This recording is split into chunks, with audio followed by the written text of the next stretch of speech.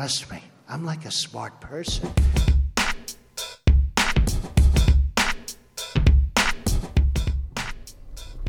God, I am lost. Where am I? What number is that? Meters, you will arrive at your destination.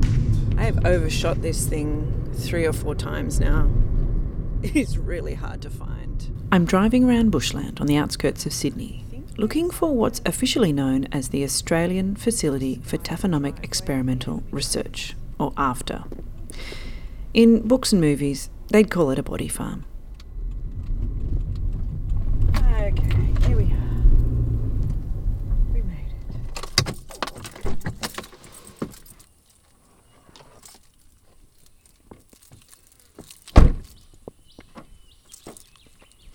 Hello. Hello. Am I in the right place? Yes, you are. I made it! You made Yay! Okay, thank you. Yes, I did drive back and forth a couple of times past there. The person I'm here to see is the University of Technology Sydney's Maiken Newland. My name's Maiken Newland, and I'm a Chancellor's Postdoctoral Research Fellow, and I'm also the Deputy Director of the AFTA facility.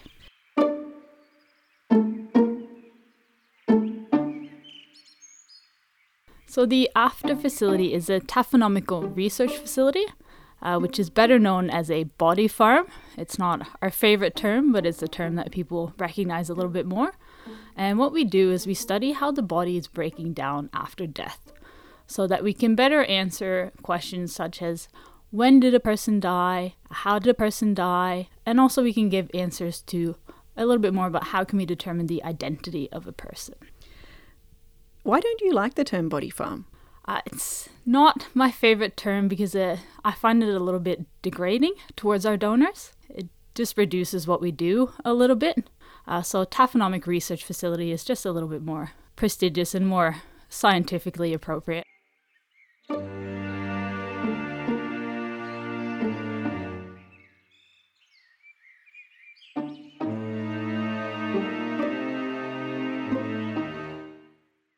One day earlier this year, I drove out to the AFTA facility and spoke to Maiken Newland and her PhD student Samara Garrett-Rickman about the research they're conducting there and how it's helping police solve real cases in real life.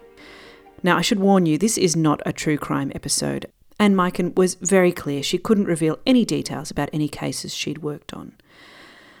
But she told me some really fascinating things about forensic science and the findings coming out of the AFTA facility. So it's high security prison fence. It also goes down 0.5 meter into the ground. Yep. And has that barbed wire on top. And that's all. Prevent anyone from gaining access. Are we talking people or animals that might dig as well? Both, yes. Yeah. So it's to prevent both from entering the facility. So there's no secret science lab here or anything? No secret science lab, no. We have possibility to store some samples on site and then just a simple toilet and shower. Should we do a bit of a walk around, or what do you want to do? So as you can tell, the AFTA Centre, which by the way is run for the Centre for Forensic Science and the Surgical and Anatomical Science facilities at UTS, is super high security. I can't tell you where it is exactly, but I can tell you it's not easy to get to. But once we got there, here's basically what we saw. It's about 12 acres in area, surrounded by CCTV, very high security fencing. Access is very tightly restricted out of respect for those people who've donated their bodies to help researchers and police better understand how humans decompose in Australian bushland conditions. It was opened in 2016, and here is something that totally blew my mind. It is the only facility of its kind in the Southern Hemisphere. So I'm just going to let that sink in. Before we had this facility, there was nothing like it in this part of the world. And that means that for so long, most of the science that we had about how exactly bodies decompose in the bush was based on research from the Northern Hemisphere, where the weather is different, the climate is different, the bugs, the plants, the animals, the seasons, everything is completely different. So the research that's underway here is really important. It was based on research done in the US on humans, but before that we used pigs as human analogues because they're considered the closest to human beings. And that's because they have the similar internal anatomy, they have similar bacteria inside them, and they also lack a heavy fur. And apart from that, everything else just relied on the casework. So what you would see from a case-to-case basis.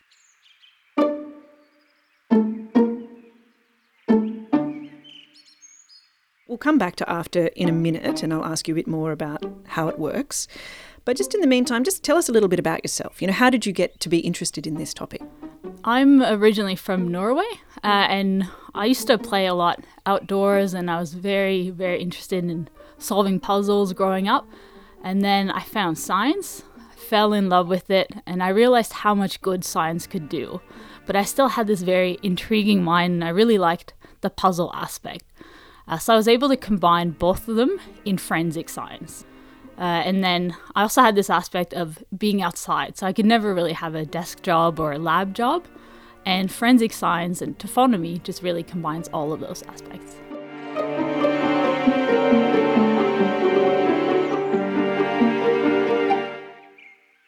Can you tell me about some of the more interesting research findings, even if they're just preliminary ones, that are starting to emerge from this facility?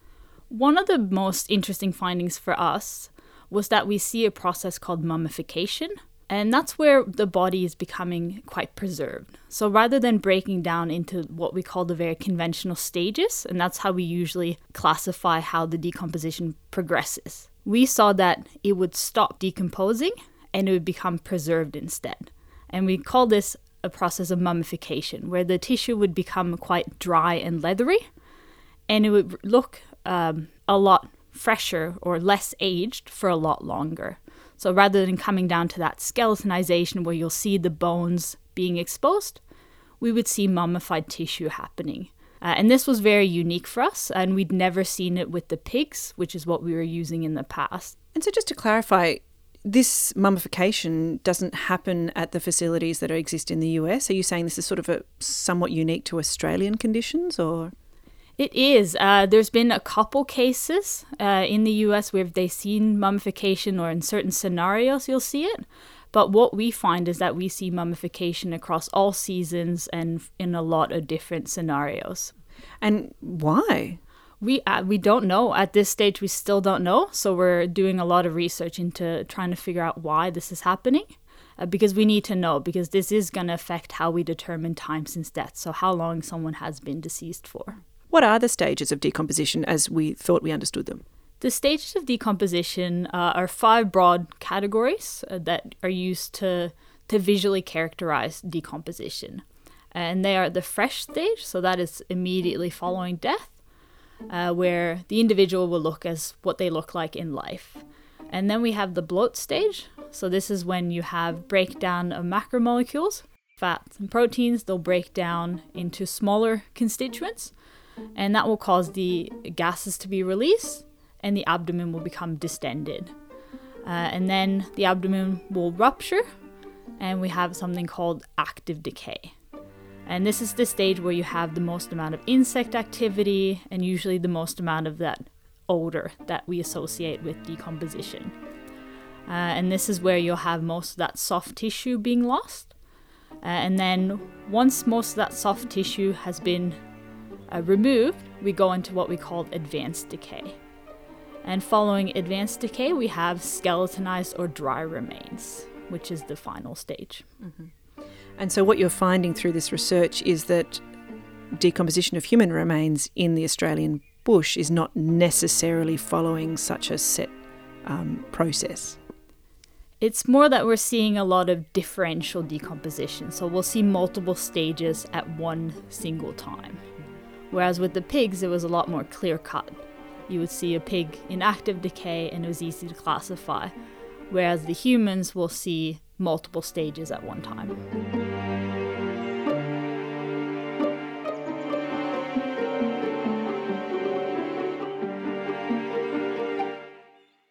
Tell me about this weather station thing. So we have a weather station to monitor the environment at the site because it is such an important factor for us. So we measure the temperature, the rainfall, the humidity, the wind speed, and wind gust. So that's what this large contraption does. I would imagine that temperature and humidity would be a huge factor, but even wind speed? We measure it because we do a lot of research on the odor.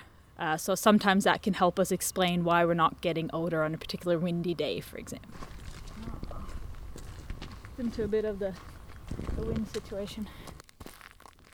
I should make it clear that when I did go to the site, I wasn't allowed to see any donor bodies. They're really protective of the donors, and they certainly don't let journalists just randomly roam around the facility. But I can tell you what I did see. One of the first things we came across was a pile of rubble where Maikon told me they had conducted a simulation aimed at working out what kinds of factors are involved when a body is in a collapsed building site, for example. Do you have any preliminary findings from the simulation? We saw a lot of what we call differential decomposition. And something else we saw was that we could see differences between how a body was decomposing depending on where the donor was located, which was really interesting to us. What do you mean, depending on where? So depending on whether a donor was in a certain part of the building debris, it would decompose differently to a donor that might be deeper in the rubble than a donor that might be on the outskirts of the rubble. Okay. And those sorts of findings would be applicable in what sorts of scenarios? They're going to be really important for first responders and for anyone that needs to collect evidence or for identification purposes, so that investigators know what to expect and what type of evidence we can get from the donors. What we want to do is we want to find better ways of recovering the victims. First, find anyone that might still be alive, because that's always going to be the number one priority. But second to that, we want to find any victims that might be deceased, because it's equally important to identify them and get any information we can about what's happened in that situation, so that we can provide answers to law enforcement, but also so that we can provide information to families who are anxiously waiting to see whether their loved one was involved in this. And so mass disasters such as what?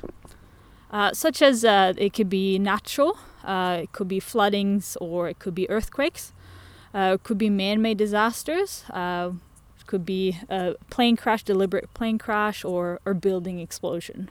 Right. So there's no donors that we can see here. Yep. There's a bit of pink tape off in the distance, and that's where we have some graves. Okay. But as I mentioned earlier, we don't have anything that's visible from our demountable or from any of the fence locations, and that is to protect our donors. Yeah. But we do have some graves over in that fenced area there, so anywhere you'll see pink, we have some grave scenarios. Okay.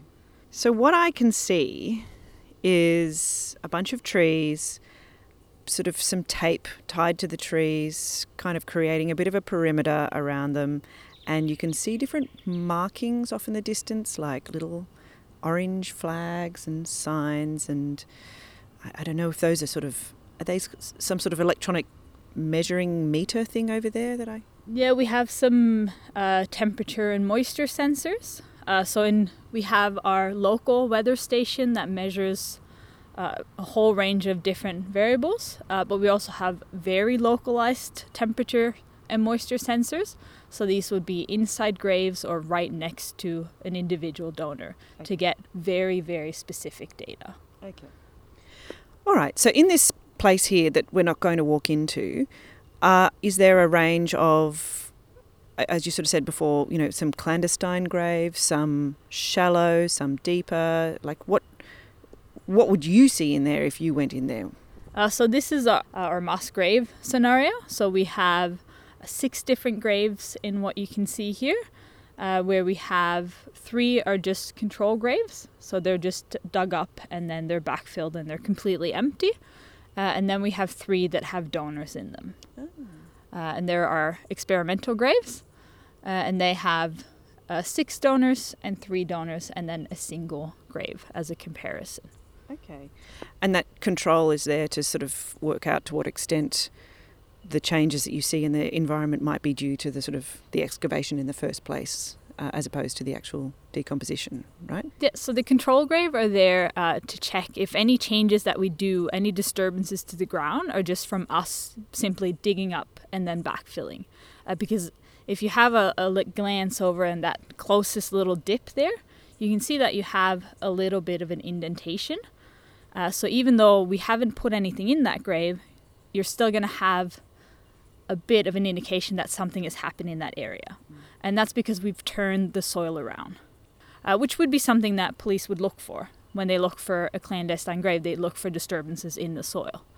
But what we want to look at is, are the disturbances going to be different between the one that has nothing in it and the one that has a body?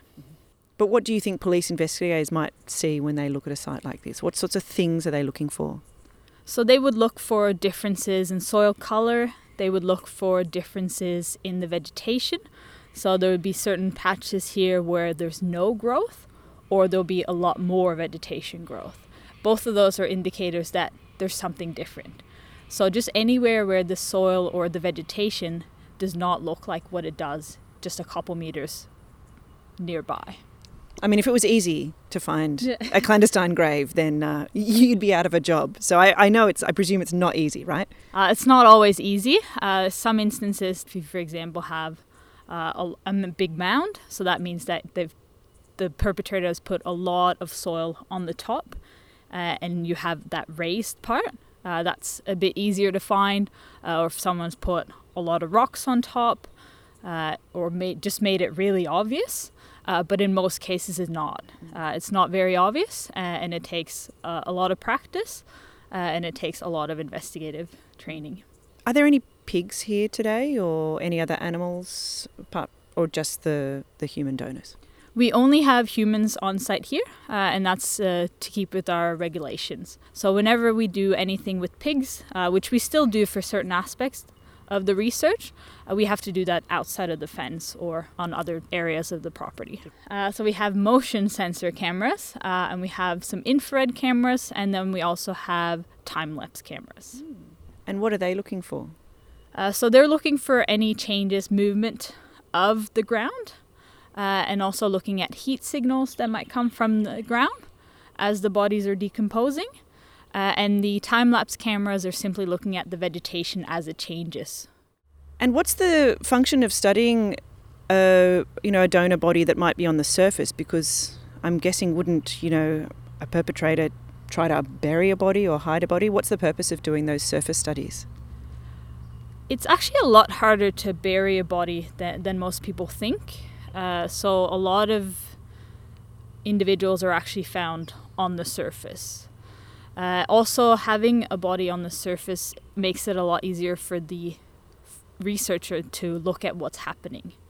So in terms of any visual changes or just the purpose of taking samples on a daily basis, it's easier to do it on a donor that's on the surface. Do you put the bodies in at different times of the year so you can see it throughout different seasons at different stages of decomposition, or? Exactly. So we tried to put donors out at any time throughout the year because we know that the decomposition is going to progress slightly different depending on what season they're put out. But do the neighbours know what's here? I mean, they must, right? They do, yeah. They do know that it's here. Yeah. What's that sort of yellow marker over there? Is that just indicating it's got a little fence around it? That's just an indicator for one of our ground penetrating radars, which looks at changes again in the soil. So underneath, and that's just a marker to see where to stop and start the run. What sorts of changes in soil? Are you looking at sort of the pH, what other factors might you be considering there? So with the ground penetrating radar, it looks more for disturbances in the soil. So what it's doing, it's an instrument that it looks a bit like a trolley that you would drive over the soil, and then it sends a signal down into the soil that bounces back. And it tells you if there's any disturbances in the soil. And what we're doing is we're just testing it out here to see if it's able to pick up any of the donors that are buried. So it could pick up a tree root, a leaking pipe. So it's not specifically to bodies, but it is being used to find remains. It's one of the tools. What sort of changes might happen in the soil as decomposition progresses? pH is one indicator where we can see a change in pH. And also just a change in moisture, and that's when the body is releasing that decomposition fluid. It can cause an increase in the moisture, so that's why we have moisture sensors in all of the graves. And also temperature is something else that can change. In our interview the other day, you mentioned that, as a body decomposes, it does release that gas and that rupturing can occur. As that expansion happens, does that cause the soil to kind of come up? It does. So you'll be able to see with one of the graves here, it has what we call a depression. So that's happened for two reasons. So when you backfill a grave, that causes a depression. So you'll see that there is a bit of a gap between the surface and down to the bottom where the grave is, and that's another grave indicator. And then, as you mentioned, when the body goes through that bloat stage, you have the soil will move a little bit up, and then when the body deflates, you'll have what we call a second depression. So you'll see a second little area in that soil where you might have a further indentation. And what do you typically see in terms of the changes in the vegetation? So it depends on the grave, but you'll see that the vegetation will be pretty much non-existent at the first when you dig the grave, and that's just because there's been too much overturning of the soil. But then you'll see some of the species, and you might see other species come back and start to grow. And then depending on what type of grave, how deep it is or how shallow it is, you might see a lusher growth. The other day when we were talking about that process of mummification, would that have any effect on the look of a grave from the outside, or is it something that you would only really know if you were studying the body that was out in the open? At this stage, we have never excavated any of our donors that are buried, so we don't know how the mummification is going to affect that burial side of it. So we only know that we're seeing it on our surface donors. I noticed that you say our donors, you don't say, here am I saying words like the bodies and stuff, but you use our donors, which to me is a much more like human and personable term. Well, to me they are. Every single donor that comes out here, I feel, have given a gift to us.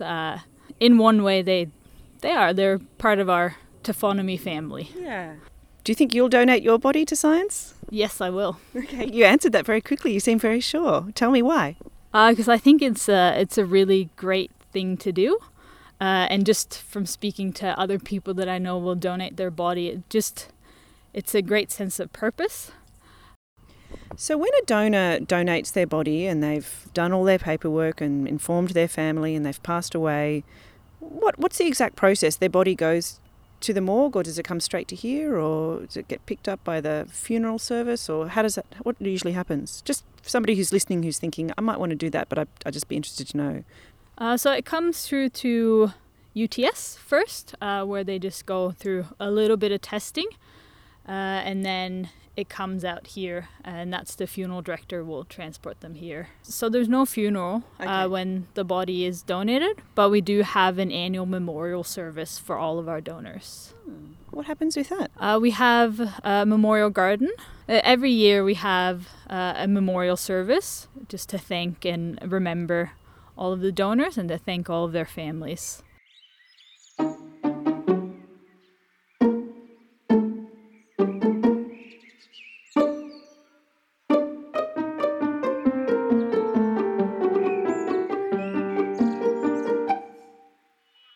Have the findings or the sort of results you're getting here, are they already being used in police work in Australia? We have been able to assist in some police casework, which is just absolutely fantastic for us. I mean, in Australia, would this be the sort of environment where you would typically find a clandestine grave or a body? I mean, a lot of the cases that we've been involved in have been exactly in an environment like this. Very typical Sydney native bushland. Yep. I mean, mentioning Sydney, how applicable would be the findings that you could glean from this research to, casework in, far north Queensland or, ice cold Tasmania? The simple answer is that we don't know until we've done the research of those temperatures. But we do know that in some areas there will be a similar applicability. And what we do is when we do have casework, we ask for the local weather data, and then we base all our information on that. Mm-hmm. Yes. So if we can get local data, that's always the best option. And that was one of the biggest reasons as to why we wanted to have such a facility in Australia rather than use data from the US. Hi. We have somebody who's just arrived. Hello. Is Samara. Hey, Samara. I'm Sunny. Nice to meet you too. It was at about this moment that Maiken's PhD student arrived at the AFTER facility. My name's Samara Garrett-Rickman and I'm a PhD candidate at UTS. So my PhD is looking at comparing the decomposition rates of human bodies to the rate of decomposition of DNA within their bodies, and seeing if we can use that as a measure to determine how long someone's been dead for. So just to get my head around that, just explain that to me like I'm a child. So DNA exists within the cells in the body, and there's multiple different types of DNA as well. So you can have your nuclear DNA and then also things like mitochondrial DNA, which you have a lot more of. So those two things can degrade at different rates depending on where the breaks in the DNA are going to happen, and then also depending on things like climate, environment, entomological activity, mass of a person, a whole host of things. So it's just trying to see if we can establish any patterns that relate that decomposition rate of the DNA to the decomposition of the humans. Okay. And how does that help in the context of an investigation? Yeah, so currently it's really difficult to determine how long somebody's been passed away for. There's been a lot of research into other areas like the entomology, like I said, trying to establish the cycles of insects, and then also when you get into your more ancient remains, you can also do carbon dating and things like that. But that period in between is really a bit of a question mark. So you can get ranges between 20 days up until 80 days or something like that, which in terms of casework is not accurate enough to really, particularly if you don't have any leads in an investigation, to give you some more information and some more context behind it. The aim of my research is to narrow that down and to really be able to provide that information to police and investigators so that they can eventually either identify someone or return people to their loved ones. And because of the nature of the facility here at AFTER, my study is one of the first of its kind because we've never really had the capacity to do these types of studies on human donors before, which means that the research itself is really in its infancy. Yeah. What does that actually look like for you when you come to this facility? What are you normally doing? So when we come out here, generally when you leave past these demountables, past this point, you have to be suited up in something we call a Tyvek suit. So we do wear PPE to protect ourselves. We have to chuck on our boots, get all of our kit ready. So for me, I've got a little box labelled field kit, which has everything that I use every single time. Then I have to label my tubes for when I go out to the field site. And then chuck all that in a bucket and then traipse out to the middle of the field site where our donors are. When we come out here, we can't come alone. We have to come in pairs, just in case anything happens. And of course, a lot of our work involves heavy lifting. So with the both of us, generally we put protective cages over our donors. So remove the cages and then take photographs so that we can keep track of all of the different changes that are happening. And then after this, I take my samples, put those in the tubes, bring them back here, put them in that freezer that's labelled no food and drink, and then clean up and go back to the uni. Yeah. And then you take those samples back to a lab? Or? Yeah, so the nature of my samples in particular is I freeze them as quick as possible so that they don't degrade because I'm measuring that degradation. And then I actually have to bring dry ice out from the university so that I can bring them back without them thawing on the way. But yeah, so I usually wait till I have a few ready to go and then I take them back in one big lot. Mm-hmm. Yeah. And when you say samples, are these samples like from the donors? So my particular project, because I am looking at the DNA, I'm sampling muscle tissue. So I'm using a medical technique with a core biopsy needle to collect some of that muscle tissue. Yeah. And that PPE suit, can you just describe what that looks like? It looks a lot like a spacesuit. Actually, that's probably one of the things that they get right on TV is the white suits that you get geared up in, yeah. One thing that I've discovered from talking to you guys who run this facility is that we know less about like determining the time of death or how to find perpetrators than I think most people would think. We know, you watch shows like NCIS and you think, oh, they'll just find the bad guy using science. I think it's quite funny. It's actually a well-known phenomena within the forensic world. It's called the CSI effect.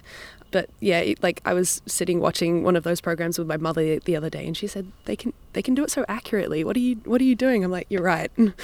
All of this time spent doing this research, and they can already do it on the television. What am I doing?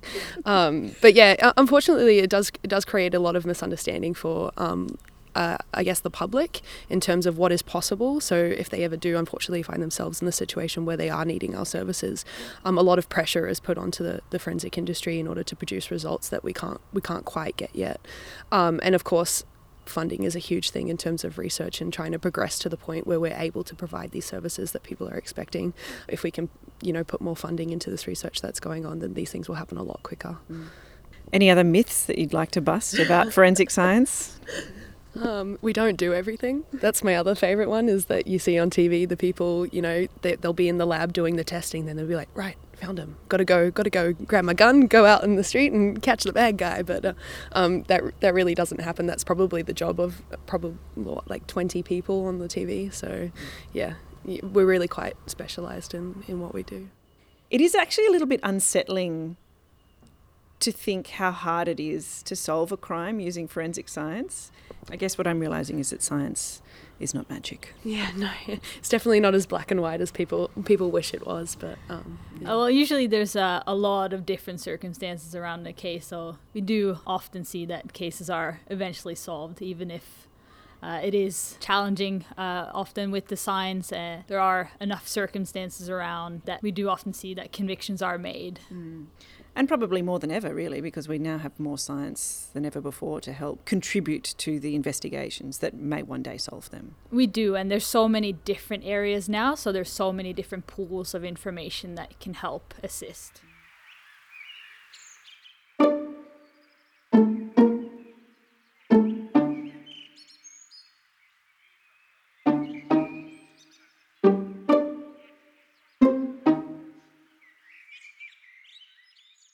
If you're thinking about donating your body to the AFTER facility to help researchers unpack the mysteries that may one day help law enforcement solve a case, please go to the UTS Body Donation Program website. You can find that just by Googling body donation and UTS. Maiken told me that the typical donor profile is an older Caucasian male. So particularly if you're someone who falls outside of that description, I'm sure they'd love to hear from you. The number to call is 02 9514 9703. or send an email to body.donation@uts.edu.au. And we're going to be coming back to this topic in a future episode of Trust Me, I'm an Expert, where I spoke to the University of Wollongong's James Wallman. He's an expert on insects and forensic science and the little clues that bugs can leave us about what happened, when and how.